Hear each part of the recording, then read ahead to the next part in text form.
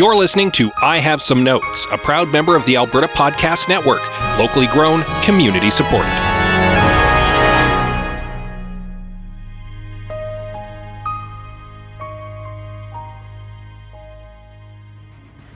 Hey Liam, let's make a movie where Adam Sandler adopts a child.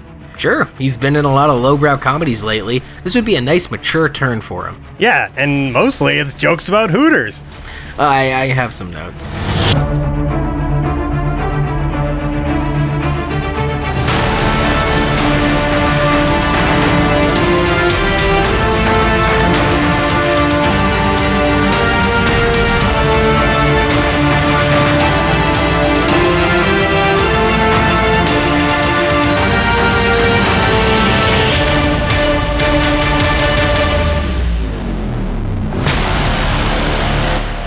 Welcome everyone to I Have Some Notes, the movie podcast with cuts, keeps, punch-ups, and tweaks on mediocre movies as suggested by you. I'm your host, Liam Creswick. I'm Scott C. Bourgeois. I'm Greg Beaver. And today we are discussing 1999's Big Daddy with Adam Sandler. And we are joined today by our guest who brought this movie like a little basket on our doorstep, left it here for us to enjoy. Our guest today is Herman Vijagas from the Modern Manhood podcast over on at the Alberta Podcast Network. Hello, I'm sorry I left this movie to you to take care of because I'm going to go away. Never be seen this horrible movie. I'm kidding.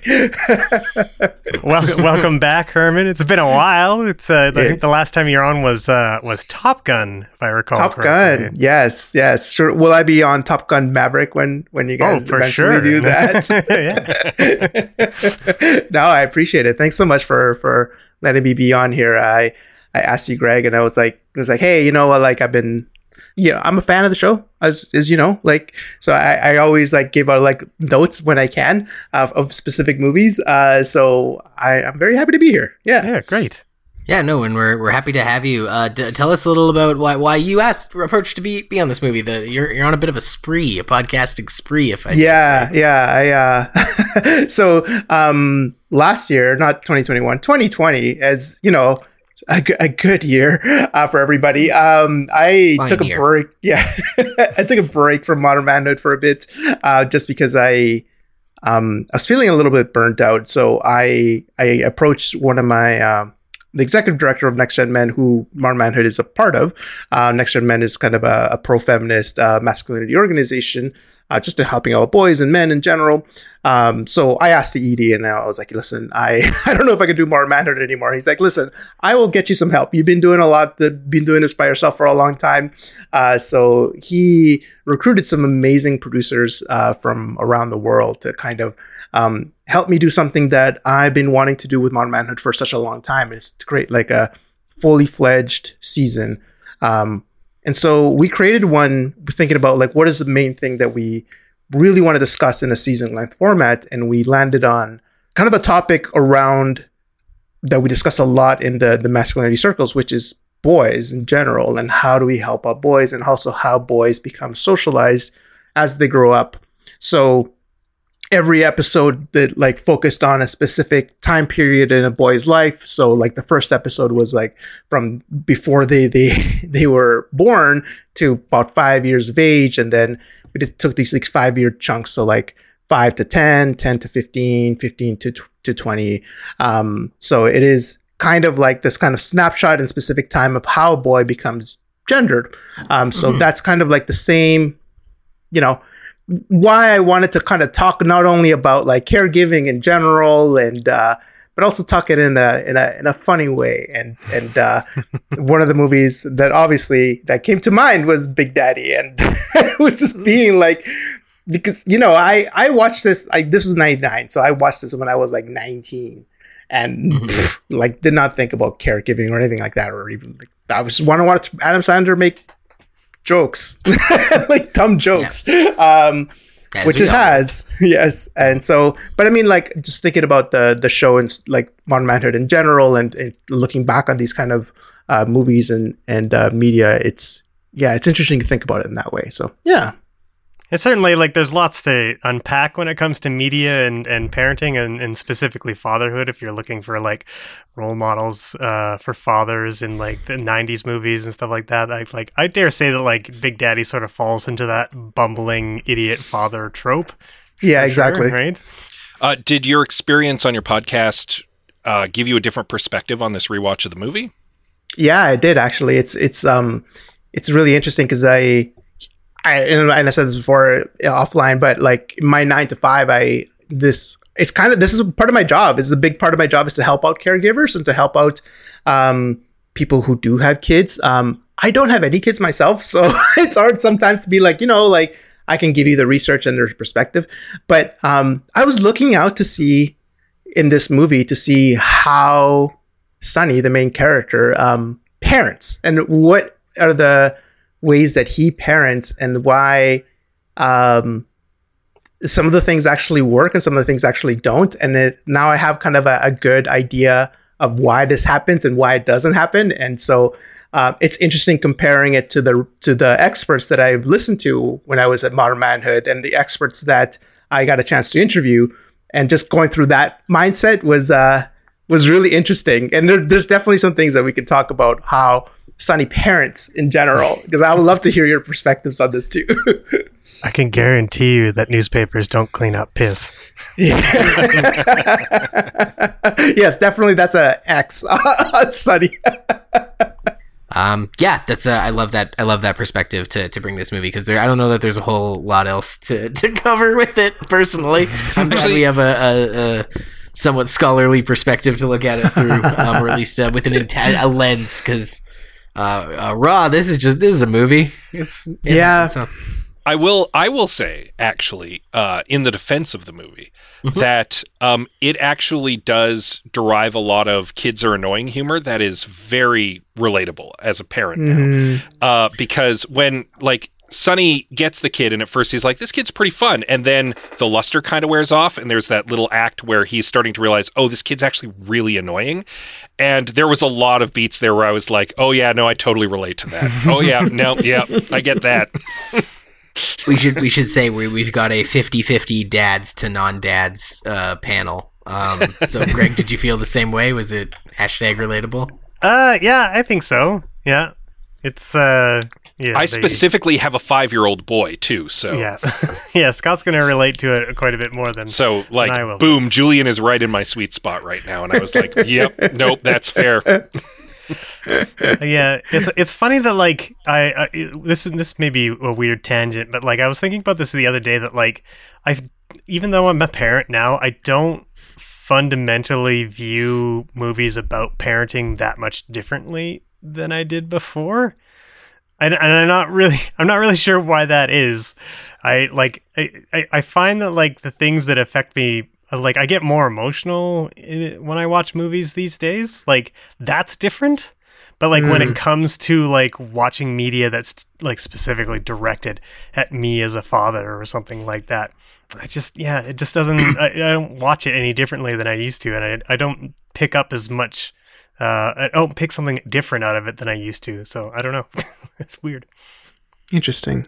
Yeah, I'm curious about like I don't know. I've listened to other podcasts and they said like, oh, once you have a child, some of those movies like really connect. Like especially like the ones about like little kids in danger and in peril, and people are like, like there are definitely some scenes in, not in this movie, but like the other movies that I've seen that are where it's like, oh, little kid's lost, and you're like, oh my god, find your daddy or find your parents.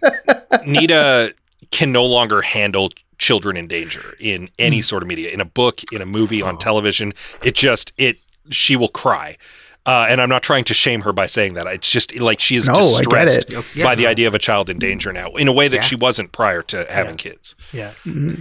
I definitely I can't watch that type of media as much as I used to. So I guess that's definitely something that's changed for me. Somehow like what it's really done for me is I just watch less things, I guess. Well, that's fine. More for me, because I think it's hilarious. In fact, that was going to be one of my notes, was that this kid needs to be in more danger. I think it would have upped the stakes. It's a lot of behavioral stakes instead of actual imminent danger stakes. In fairness, the stakes are never really on Julian in this movie. The stakes are more for Sonny. Yeah, that's a problem for me. Fair enough. Sorry. Well, I'm going to be really interested to see what you came up with fixes then, because I did not sure clock in that at all. In a helicopter over a volcano. I think I'm just maybe taking this out because we mentioned your podcasting spree. You've been a guest with some other folks, and you and our friends over at Kino Lefter watched Come On, and we're watching Big Daddy because Greg gets final say. And that's Greg. I'm just a little chapped. That was Greg's fault. That was that. He had first choice on it, and then I went to Kino about it, and then I was like, all right, so there you go. So it's wholesome as fuck. I'm getting called out. To be fair, I don't think we've done an Adam Sandler movie before, so. That was exciting. I was surprised too when I thought about it. Yeah, he's got a lot of bad ones. We kind of chose one that was probably one of his better ones, I think. It's middling, I would say. I don't know if I would call this movie good. That's I feel like it's like on the rewatch, I'm just like I mentioned before, like on the offline, I did get some laughs out of it. Like I feel like I did laugh a couple times, and I felt like I laughed out loud, and there was some parts were good, but then I realized how much of Adam Sandler's humor back then revolved around him being like just Arrested Development, just like in the sense of like, I am a big kid and that is my thing.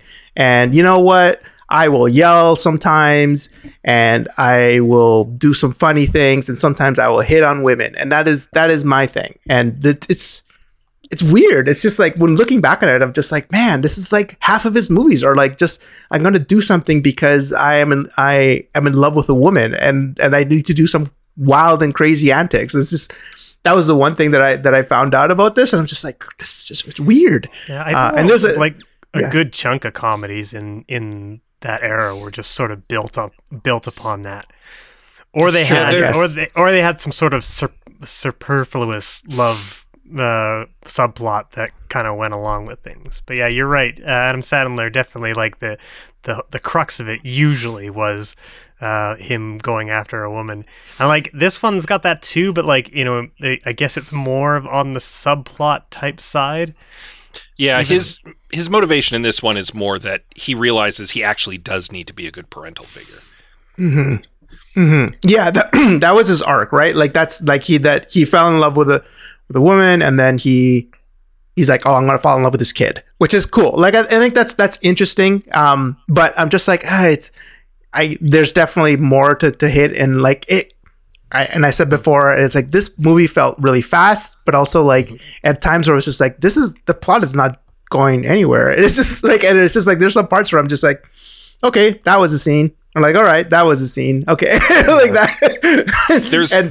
There's a lot of gags and bits in this movie that aren't really forwarding the plot. Yeah, no, for sure. and yet also it's only an hour and a half, which was a plus. Let's hit our listeners with some of the details on this, just in case you're not familiar with this seminal classic. Of course, 1999. This film was released, directed by Dennis Duggan, who directed Grown Ups and Grown Ups 2 and Grown Ups 3, we assume. Written by Tim Herlihy. Oh, I'm sorry, Tim, if you're listening. Written by Tim Herlihy and Adam Sandler, and of course starring Adam Sandler as Sandy Koufax, Joey Lauren Adams as Layla Maloney. Both those names are fun to say. Jon Stewart as Kevin Garrity, Cole and Dylan Sprouse. Oh, the twins, the twin kids from Friends. Yeah. Julian Frankenstein McGrath and Leslie Mann as Corey Maloney. Less fun to say than Lila Maloney. Let's actually go to the trailer. Let's hear some funny Adam Sandler sounds and come back into it. Sonny Koufax had an easy job. You're a toll collector. Where you going? You want to take me with you? I guess. And led a simple life. The delivery guy's like your best friend. Come back later today. I'll Indian wrestle you. Okay, peace out. Until the day You refuse to move on to the next phase of your life. She wants different things, you know? his girlfriend dumped him for someone else. I found someone. This old guy? He has a 5-year plan. What is it? Don't die? Now, to win her I back, gotta do something big with my life. he's getting her a little surprise. I want you to meet Julian, my son. Our son, I adopted him. Great. Now what? Now, You wear a diaper? Sonny Koufax is finding out Should I have a nightlight? Nightlight. once you adopt a kid, There you go, all right? You better give that kid back. I tried to give him back. you've got to keep him. Go back to sleep. I wet my bed. All right. Nice and dry. No more wetness. Sonny Koufax needs to put his life back together. He's lazy, has no ambition, and he doesn't treat women particularly well. To top it all off, he's kidnapped a child named Julian from social services in an effort to impress his girlfriend. It doesn't work, if you can imagine, and now he's stuck with a kid he has no idea how to take care of. With responsibility foisted on him, Sonny finally begins to take parenting seriously when social services catches up to him. Sonny must now prove to a court that he could be a loving, capable father who's gotten his life back on track. Except, of course, for the treating women terribly thing, he'll remain pretty awful at that. Yeah, the Hooters jokes. Just Yeah, No relentless. adult in this movie, not even Joey Lauren Adams, sets a good example on how to treat women. It's this a job. joke. It's a joke that I don't think was funny in 1999 and definitely isn't funny in 2022. Yeah, it was really It's like- weird because it hit and it kept hitting and it kept hitting, and I'm just like, okay, like we get it the first time, and then it just kept going, and I'm just like, what is the point of this? And then at the end, like at the end when he was like with Vanessa being like, oh, no, she's the Hooters waitress, and I'm just like this is just unnecessarily mean in general. Yeah. Like that end of it was just like, why? It's equating working at Hooters with sex work, which is really disrespectful to women who work at Hooters, and it's also incredibly disrespectful to sex workers. So it's like a 1-2 punch down. Yeah. I think it's funny that like they thought that they had such comedy gold there that they decided to like that the entire denouement was going to be like all about Hooters. Like it was all The building up hypocrisy to of it's that. weird because they're also all there to celebrate a good time at Hooters. It sounds like they're going to cater their event really nicely, and all those servers are going to work really hard to give them a great time at Hooters. Yeah. And yet they're fucking scum. Yeah, I know. It's really bad. I don't know. I found all those things really stupid and weird and just like, I don't know. And also like, yeah, I don't understand the whole thought of, like working at like a fast food place is like, and thinking about it now in like 2022, you're like, hey man, if you have a job, like good on you, man. Like that's, you're doing well. Like I don't disrespect anybody who's working any place like now. It's just like, you got to do what you got to do. Like, and I mean, obviously Hooters it's obviously has issues and problems in itself of just like objectifying women in general. But at the same time, it's just, I don't know. It just felt cheap, just very cheap. Yeah, that's the branding why? department's problem. That's not the boots on the ground's problem. Exactly. Yeah. While we're going to run down Sexy the as list those of boots may like, be. if we want to run down the list of problematic things in this movie, let's get Rob Schneider and Brownface out of the way. Jesus, every time too. Like he does this so often. I don't know why. Isn't he supposed to be Russian in the movie too? I don't know. I was like, I kind of just assumed he was just foreign man. It was, it was, what's the guy from that 70s show, Raj, where they're just like, the joke is that they don't care what country he's from? Yes. Fez. Yeah. Right. No, Yeah. Raj is it's fuck me. Big Bang Theory. Big Bang Yeah. Theory. But Yeah. didn't need to conflate Perfect the two, Strangers? Meepos? Anybody? Yep. Balky? Cousin Balky. Yep. Yeah. Yeah. So I'm just looking at Rob Schneider's like IMDb page. So he plays some guy named Yuri in Grandma's Boy. He plays a Yusuf in Back to Norman. Ula, like in 51st Dates. Naso is his name here. Guy. Yeah. Yeah. Natso is his name here. Yeah. He keeps playing these things and just stop. Like, just stop it. Well, he's got his own series on a Christian network like streaming service now, so he's doing that. So where he complains about how it's hard being a comedian now because everyone's so woke. Yeah. Oh, you know who's another one? You know who's another one that's in this movie about that too? Christy Swanson. That's another person who's also turned into the right wing grifter category. Oh damn! Who's Christy Swanson? Both Vanessa. The actress and this character in this movie. Sorry. Oh, Vanessa. Oh, the girlfriend who doesn't stick around with him. Yeah. Yeah. Who I used to have a big crush on. I used to have a huge crush on Christy Swanson. Buffy the Vampire Slayer. I loved Christy Swanson back in the day. But I like the turn that she's taken now. I'm just like, oh, Christy, what are you doing? It's I felt bad. And like that. It's not impossible either, because the last Adam Sandler thing I watched, I realized, was the comedy special he released like 4 years ago, and it's not bad. Like, it's pretty really funny. Good. He's got a whole song about remembering your keys in your wallet. It was delightful. I was impressed with that particular comedy outing, because Adam Sandler is a comedian from a time when a lot of other comedians who are still working today have not really changed and continue to and seem to be like they're in the Rob Schneider category, where they're now angry that they can't tell the jokes they told in the 90s. Right.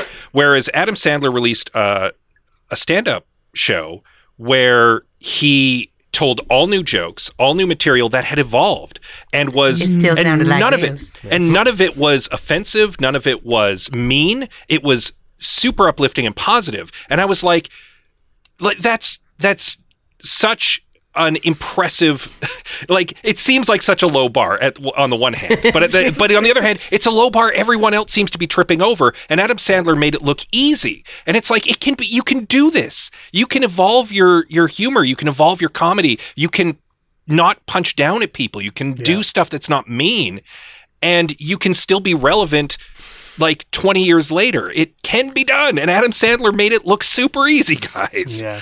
The one surefire way of making sure that I turn off your comedy special almost immediately is if you start talking about wokeness or being offended in any particular way, and then same. Okay, see ya, I'm out. This is not going to be funny at all.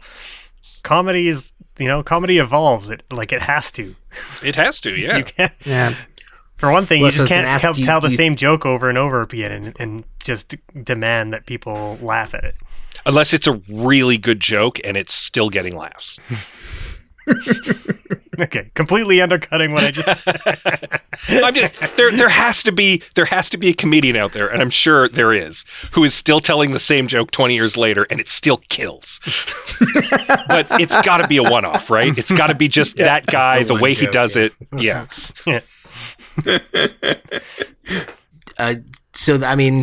This movie, I want to talk about how it reflects, parenting and that lens, because really it's just so toothless. Like, it's just a bunch of skits and bits, and then the in between scenes of the social service guys sniffing around, and then it's over.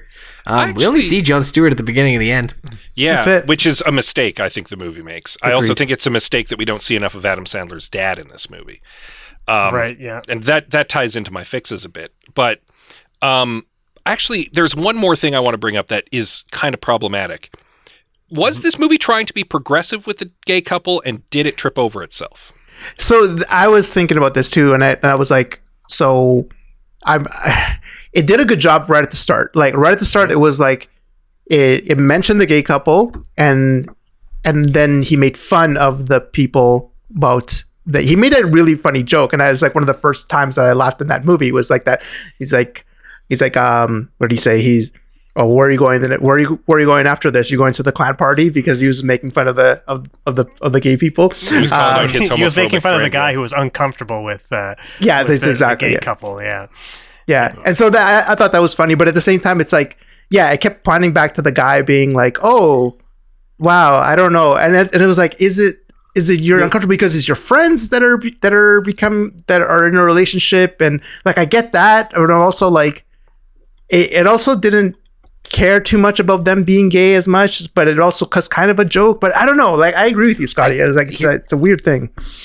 the thing I noticed with that, I'm trying to remember the name of that Alfred Hitchcock philosophy of like the context between shots. Doesn't matter, armchair film nerd stuff, but just like that whole character, the guy who was offended by it, if you cut him out entirely, if you cut away, he doesn't even have any lines, he just frowns at the gay couple. Yep. And if you cut them out entirely, nothing the gay couple does is like, they're funny just because they're kind of like charming guys. Yeah. They're just like a charming gay couple. Yeah, they're a fun gay couple. They do the characters are great. All of their scenes are funny. Everything they're doing is like about as funny as this movie gets. None of it's hilarious, but that's more the movie than like those characters. But then they have this inexplicable character's whole job is just to frown at them. And if you cut those out, it's a wonderful gay. It's not. No one's punching down. It's delightful. I think Scott, like my answer would be it's not progressive in only the sense that it does such a good job of undercutting itself. Like if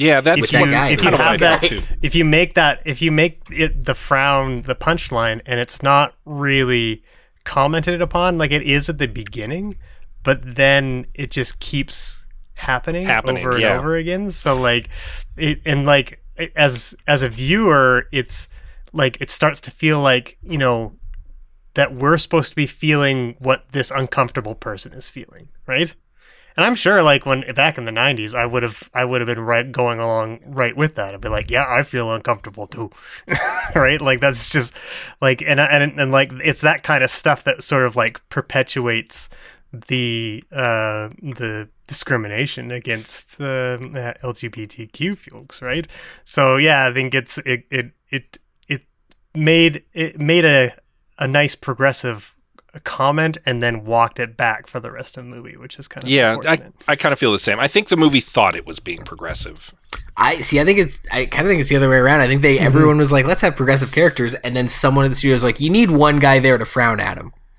And they're like, okay, we'll add a guy to frown at him. And I think everything was above board and chill, and then just someone was like, we can't just have this be a normal This movie is going to be rated R if you don't have someone there to frown at the gay couple. Like, scowl. I just think it was a bit. Like I think that this is a bit that they wrote, and it was like, hey, you know what would have been funny if we have this gay couple and they're actually friends, but they were friends before, and then there's one guy who's just like a little bit weirded out by it. Like this is a bit like, and I think that's what Adam Sandler movies back in the day, even like Grown Ups, is just like they're just bits put together all in one movie. And this movie's too, it's like it's a bit like oh, we'll have the bit with the gay couple, we'll have the bit with the Hooters, we'll have the bit with the I don't know, like with the dads. I'm giving too much credit to a movie that has like just the like lowest blow Hooters jokes on either side. That's the thing. It's just like they're just bits, and that's what they think it's funny. It's like an SNL joke. It's just like that's and honestly, that's what it was back in the day, and like that's how movies were. Like until like we get more of a progression with comedy, it's just like that's how comedy was back then in the 90s. It was like I want to get real back into armchair film nerd stuff. Is this a death of the author thing? Because I figured out the word I was looking for. The Kuleshov effect. It's the effect of viewers deriving more meaning from the interaction between two sequential shots than a single shot in isolation. It's like, and the classic example is Hitchcock smiling, and then a picture of like a lady playing with a child. And he's like, oh, it's a paternal smile. And then the next shot, they do the same thing, same smile, but he's looking at like just the lady sort of standing somewhat like lustfully. And now the smile looks creepy.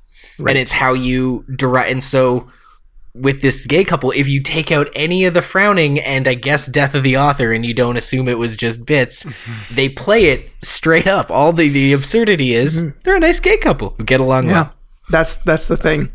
That's what I think that is too. It's just like this is a thing that they did, but yeah, like the couple is not like the feminized or like birdcage style of gay couple. They're two guys, and I'm just like, that's great, that's fantastic. I'm glad that they're showing that, and like they have like a really big open kiss. No one really cares about it except for that one guy, and it's just it's weird. It's weird. You gotta question the intent though. Yeah, I think your point about a lot of movies in the 90s being sort of loosely strung together skits is pretty salient, Herman. Like I was just thinking, because like if you want to see that in full force, watch Austin Powers again, because that movie is barely cohesive. Like individually, the scenes are funny, but like as a movie, there's not much to it. Which is kind of a shame here because, in fairness, this movie actually has some decent connective tissue. Yes. That's stringing it together. And if they had been paying more attention to that connective issue and less attention to like putting together like loosely connected bits, they would have had a much better movie, I think. I agree, and I think it's part of my notes as well too. Being like connect those things together, connect like the trauma that Sonny feels, even just like the trauma that he feels with his dad. Like connect those things together with like wanting to take care of his son, like this Julian, his son. But then you could have a way better movie and still have these bits together, but just make the thread connect better. Because it just feels like a bunch of scenes put together now, and the movie is just like Let's do it. Let's hear from our pals at the Alberta Podcast Network and get to fixing this movie. Hosted by Andrew Paul and Elizabeth Bonkink and produced by Lisa Pruden, the Well Endowed Podcast explores the impact of passionate people who are working to make Edmonton a strong, vibrant city to live in. The Edmonton Community Foundation helps people create endowment funds. The podcast tells the stories of how those endowments intersect with the community. You can check them out right now at thewellendowedpodcast.com. Taproot publishes weekly roundups on a variety of topics including media, food, tech, health innovation, arts, music, regional news, business, and city council. Taproot's curators gather up the headlines and happenings on these files and deliver them directly to your inbox. You can get one or two for free. If you want more, become a Taproot member, then you can get as many as you want, plus other perks for just $10 a month or $100 a year. Get more information right now at taprootedmonton.ca.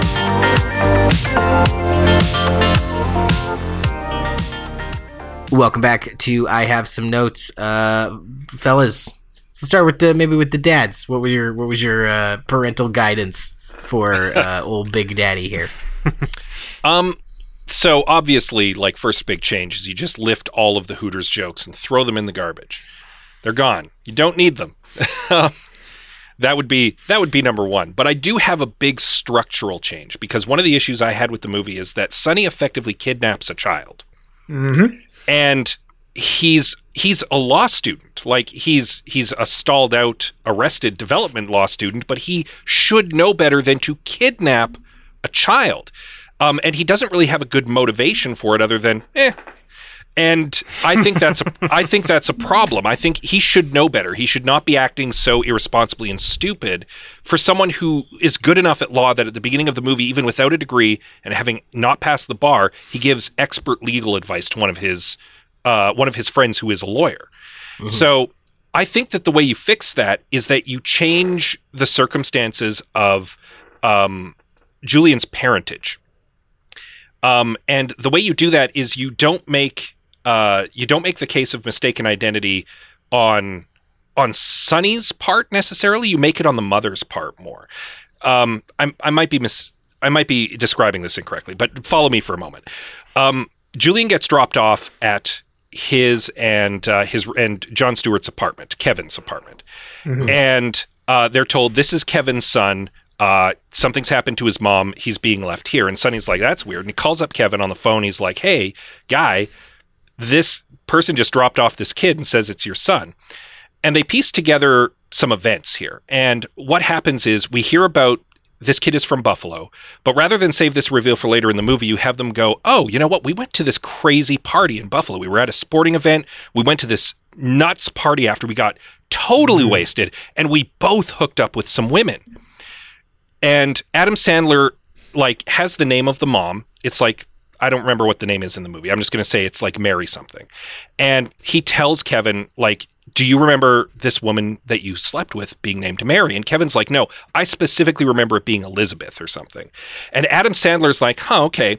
And then it sits in the back of his mind and he starts to realize that he doesn't know the name of the woman he slept with. And she might not have known which of him and Kevin she slept with. And he begins to suspect that he's Julian's dad. Mm. And now he has a motivation to keep this kid around because he starts to realize I might actually be responsible for this kid. And I'm starting to like him. Maybe I'm his dad. Like Kevin's pretty sure it's not him. So when child services shows up later, like, number one, that's a motivation for him to keep the kid, which makes much more sense. And then child services shows up later and is like, you lied to us, sir. You're not Kevin. You are Sonny. We're taking the kid back. And now he has a real reason to fight to keep Julian, because he's like, no, I'm fairly sure that that is actually my son, and I'm willing to go to court to fight for it. And then in court, it turns out he's not. Like, they do a paternity test, and it's revealed Kevin actually is the dad. And we also find out that the mom's name is Mary Elizabeth something. She hates her first name. She always went by her middle name, and therein lies the mistaken identity. And Kevin's like, oh, that is actually my son. So, and then you can still have the denouement be largely the same, with Kevin ends up taking him legally in. Adam Sandler still gets to be his cool uncle, so we're all in the family still. The romantic subplot can remain pretty much the same. And not much has to change structurally, but it gives Adam Sandler both a better motivation to want to keep Julian and a better motivation later on to want to be a good dad, because he starts to think he is this kid's dad.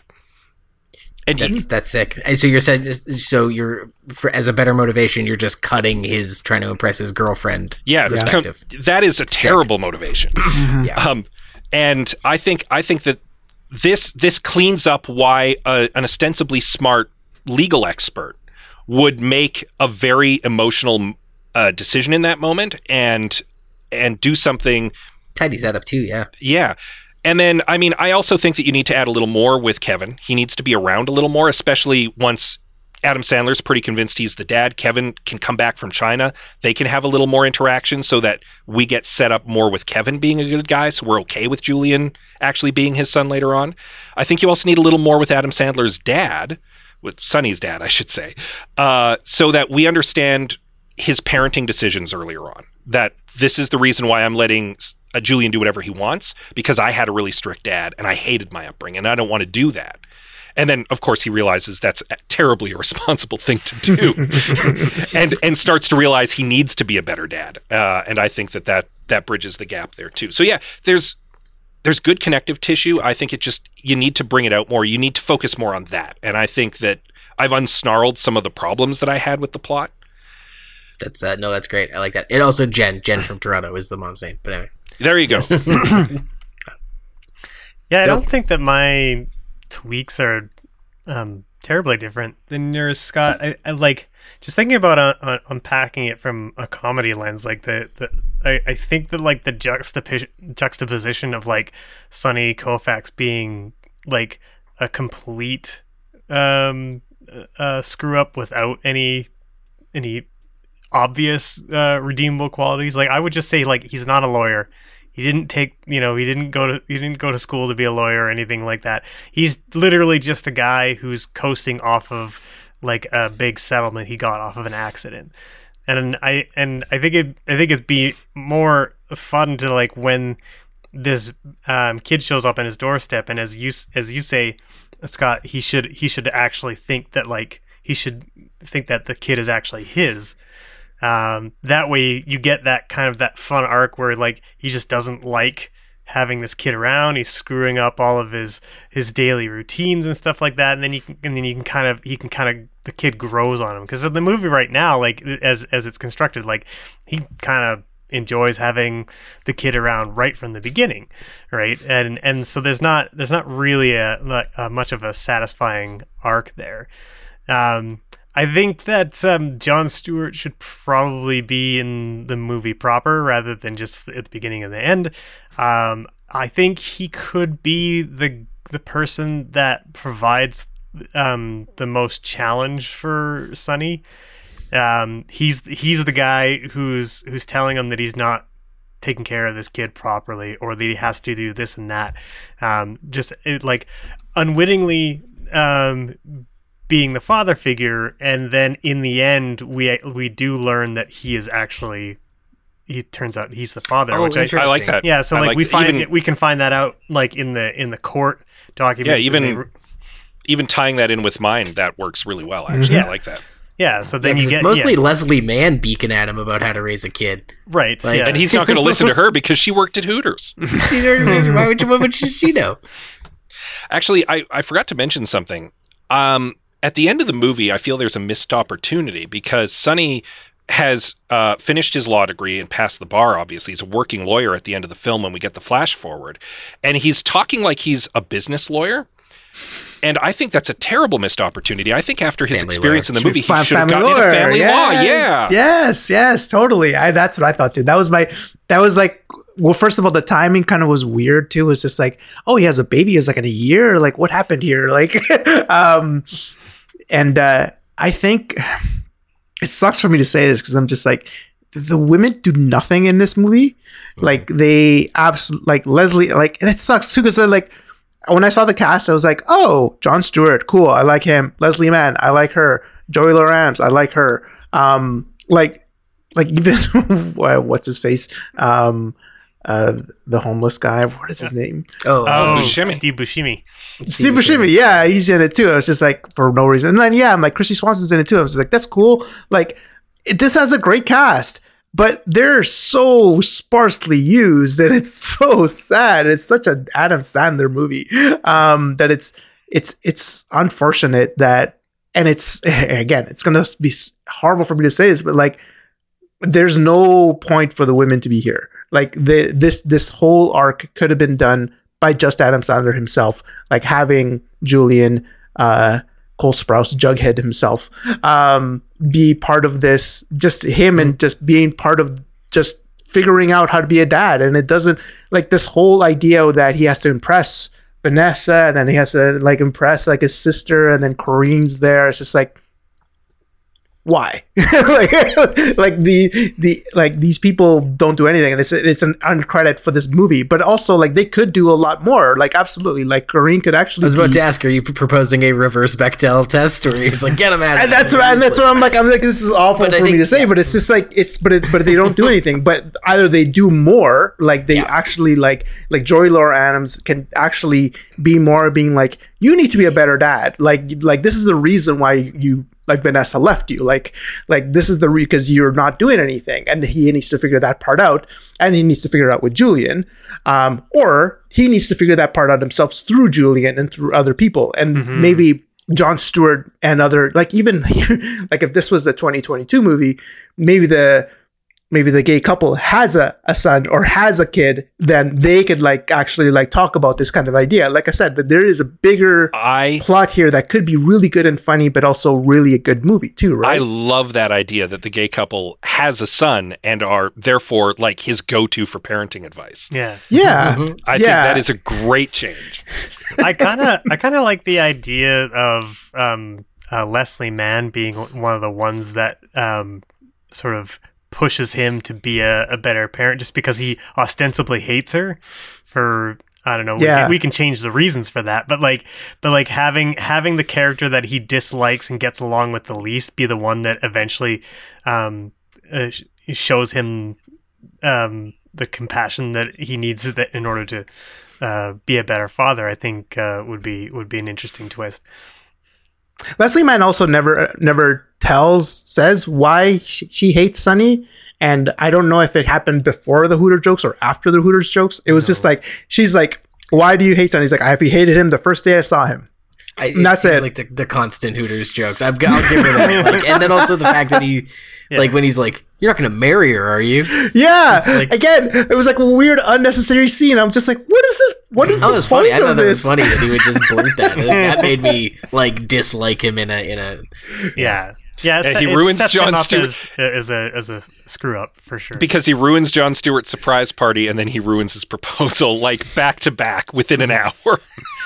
Well, I was just like, well, he didn't really ruin his surprise party. That was just funny. That was just that was the ruin that moment. That actually was really funny because that wasn't Adam Sandler's fault. He just walked in and nobody told him that there was a party in his house. His gigantic apartment that probably cost $2 million now in New York. It's like funny fair, that he settled for a big settlement, and his roommate is a working lawyer, so they might be able to afford it. That is true. He lives in Manhattan too. I was like, this is funny. Probably the biggest missing component of that relationship between Adam Sandler and Leslie Mann is like the reason why Adam Sandler doesn't like her, which could very easily be something like the typical thing where he's like, oh, you don't, Jon Stewart doesn't hang out with me anymore, and it's your fault or something, because he is like an immature guy or whatever, right? So it could be you stole my bro. Simple. Yep. Yeah, exactly.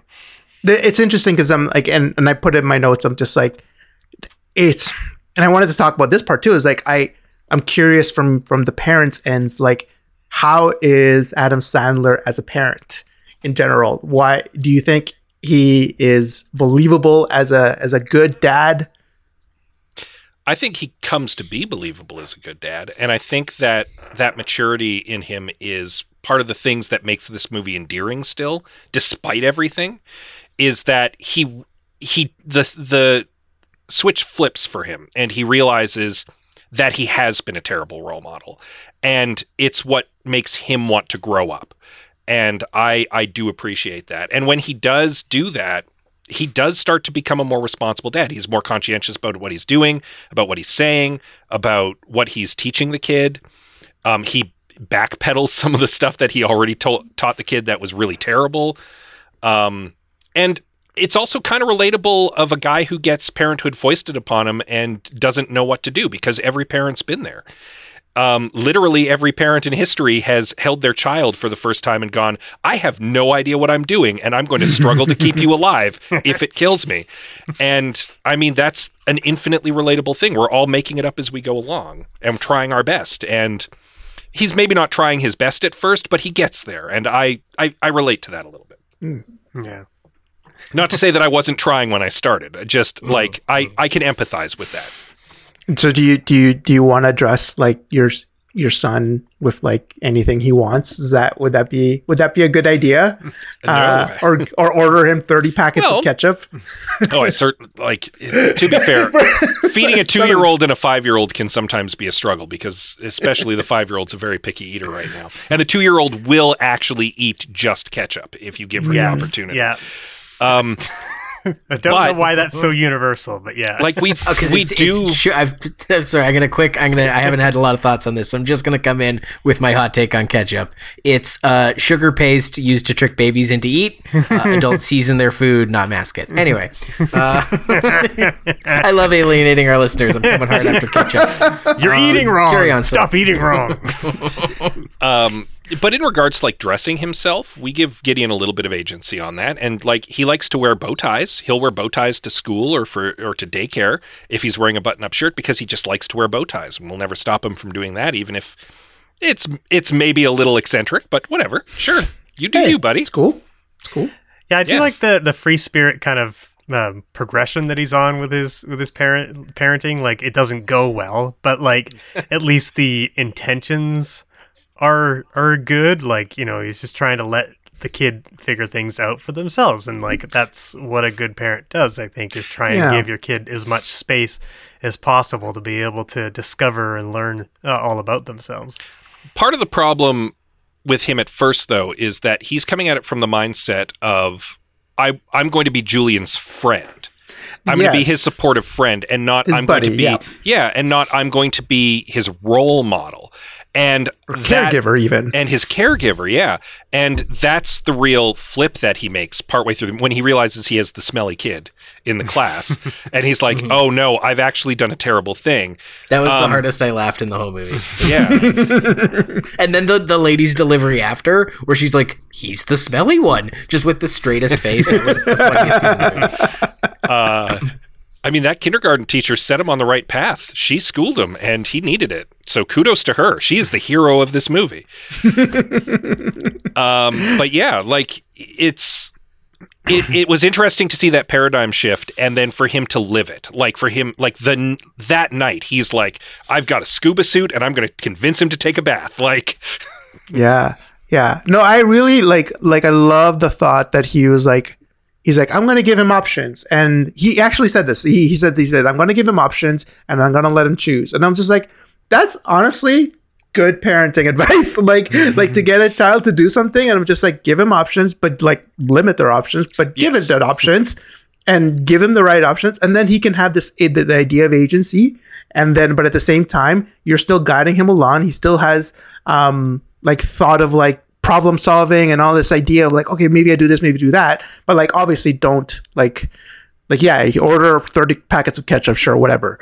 That's not a good idea. But at the same time, like that idea of like giving him options, I think it's like I'm like that's actually good. Like that, you know, that's really cool. And it's interesting that he came in as like not as the caregiver, but he's like, you know what, let's be your friend for the 2 days before we call like child security service, like CFS, like Child Family Services for in Alberta, but at the same time, it's I was thinking Alberta. But yeah, it's interesting that you're right. Like he needed to really like grow up in that sense of like I need to be a caregiver, not his friend. I need to be his like not only his role model, because he is kind of like trying to be his role model. Like he's like, yeah, you know what? Like these rollerbladers, if you throw a stick, it's actually kind of funny. Like that's what he thinks is hilarious. But at the same time, he's like, I need to take care of you. I need to figure out how to take care of you. And yeah, and I guess it would be a really good note to be like actually learn from others. Like I wish his other friends would have like kids be like, actually, how do you do this? Like, how do I get like this thing started with him? And that would be a really good turn for him to do. Yeah. And I like Liam that I know you didn't mention this offline, but I want you to say this because I think it's funny. Like the kids in peril thing. Like you thought that he would be in peril, or not my cut, my notes. I was just kind of waiting because you guys had all these wonderful insights, and mine are my fixes are very selfish. I want kids. I think there should be more scenes where the kid's actually in trouble. Like all of the stakes are very emotional ones. He's teaching him bad behavior, like throwing sticks at rollerbladers is like not something that is a reasonable person in society does. Urinating in public. Like he teaches him bad behaviors, but at no point is Julian ever really in danger. And maybe that's just because like I'm a cynical, like I don't have kids, so I think, you know, sometimes, you know, violence is funny to anyone. Like falling down and hitting your head is falling down and hitting your head. So I just think to up some of the comedy stakes, because it is a fairly toothless in terms of like how big a jokey laughs there are. Not even just comedy. I think it would add the tension there too. Like I think it would be a really good turn too for like Adam Sandler to be like, oh, actually, I like even at the time would be like, I'm just doing it for Vanessa, and then he's like all of a sudden it's like, oh, I'm going to give him back. But then if he's in peril, he kind of realizes actually, I really care for this kid and I really love him. And I'm actually really scared that he needs to be good, right? Like that would be a really good, like it would be a good addition in him learning. It would be a good early one to like kickstart if he like forgot him in a cab, or there's the whole thing about how the kid wants his hand held. He's like, I can't cross the street unless you hold my hand, and then he's got to turn around, come back, and if they do it twice, and I thought they were setting up a rule of 3, where on the third time he's not going to grab it, the kid's just going to follow him, and he's going to almost get smoked by a cab or something. Not that that's hilarious. I know I was trying to say make it jokier, but like, or if he gets left in a cab, or if he, you know, do a good sight gag, like something happens on the Empire State Building, something happens on the ferry to, you know, go look at the Statue of Liberty. Julian is from Buffalo, so it would be like early on in the movie, there's no reason why Adam Sandler couldn't take him to see the sights in New York and could get into some hijinks or some trouble there. Yeah. And it's funny with the sunglasses too, right? He could have just been like, "Oh, you're invisible," and all of a sudden he's just gone. Right, it's a comedy misunderstanding. The kid thinks he's allowed to just walk into like exactly, you know, Times Square red light district or something, and because he's invisible. Because there's not enough jokes at the expense of sex workers. But he walks into a Hooters. This is what's going to happen. But he could legitimately try to go in somewhere where he's not allowed because he thinks he's invisible. Yeah, exactly. Yeah, exactly. That was the first pull just to keep but yeah, somewhere more dangerous or more wildly inappropriate. Yeah. So that was my only fix. And then again, just cut that one guy frowning, and don't be so shitty to Hooters workers. So really all I had for this one. So, it took me 3 days to come up with my fix. I will say that. I did have one last fix that I think might work. I as we were talking about getting the women more involved in the plot, it occurred to me that Joey Lauren Adams should be the school teacher. Right? So that way you've got an impetus for Sunny to meet her, and then they can kind of maybe develop a romantic relationship if that's what you want to do. But then at least that character is there for a very specific purpose, because she doesn't way better than being Leslie Mann's sister. Yeah, and she doesn't do anything because she shows up at the end at court. But does she say a word? Do anything. Oh, she interviews. She does. She interviews the kid, but it's not consequential. She could still be Leslie Mann's sister, because I like the idea that it sets up for him to still be Julian's cool uncle. He's still part of the family. But that could just be a coincidence. You could even have Corinne at the beginning of the movie mention that her sister's a teacher. And then, of course, Sonny accidentally enrolls. Cool. You work with kids, you get to do crayons every day, and then I'm not talking to you at this party. Yeah, okay. and then Sonny gets Julian put in her school completely by accident and realizes, oh, your teacher is actually Corinne's sister, and that's the connection that can spark the romantic thing. But go ahead. Sorry. No. Cut in. There's a scene in this movie too that also give me a little bit of like, oh, this is a little creepy, just because I know the scene where he's teaching Julian and Natso the words, right? Like he's like teaching him how to learn and stuff like that. I was just like, this reminds me of another Adam Sandler movie. I was like, Billy Madison, and I'm just like, I was like, this is creepy. I can't. And every time, and I watched that scene, I'm just like, because in Billy Madison, I don't know if you remember, there was a school teacher that was teaching Adam Sandler, and she was stripping while she was teaching him, and I'm just like, this is a weird. And I forgot about that. and I remember that, and I was just like, this is when I watched that scene, I was like, this is weird. And so when you mentioned this, that school teacher thing, it was like Joey Loran beating the school teacher, I was like, that would be like Billy Madison. It would be like that. Yeah, maybe that's why they did, but I think it would have fixed this movie. Yeah. Sometimes we just kind of fix these movies in a vacuum, but it's true. Like I also had Billy Madison flashbacks. Yeah. Okay, good. I wasn't the only one. I'm gonna be a teacher. I've never seen a blue duck before. Sorry, I was like I was very young. I think I'm probably the youngest person on this panel, and these movies were very formative for me. So I have a lot of love for the early Adam Sandler canon, and I have no interest in revisiting it lest it be ruined. So stop looking at me, Swan. It's one of my favorite lines. I'm the shampoo. I get the hair clean. I'm the. All I have is Happy Gilmore quotes. Yeah, me too. That's like, I barely remember Billy Madison. I just remember a few parts of it. That Swan piece, yeah, definitely. Sweet. I think we've definitely made this into something much more significant and meaningful and reflective on manhood and masculinity and parenting and fatherhood. Because as it stands, this is like a movie, and it goes by pretty fast, and then it sure does. Just like this done. show. It makes some weird choices, makes some other good choices, focuses on the wrong things. I think we've fixed the heck out of it. You know who also had fixes? Was our listeners. Thank you to everyone who contributed. We will often solicit your notes, your comments on our Facebook, on our Twitter at I Have Some Notes, on Instagram at I Have Some Notes Pod. And when we do that, you tell us what you thought of the movie, and we'll read them out now, like I'm about to. Tack says, I have waited almost 20 years for this day. Ever since it was forced upon me by the school bus DVD player during a long speech trip.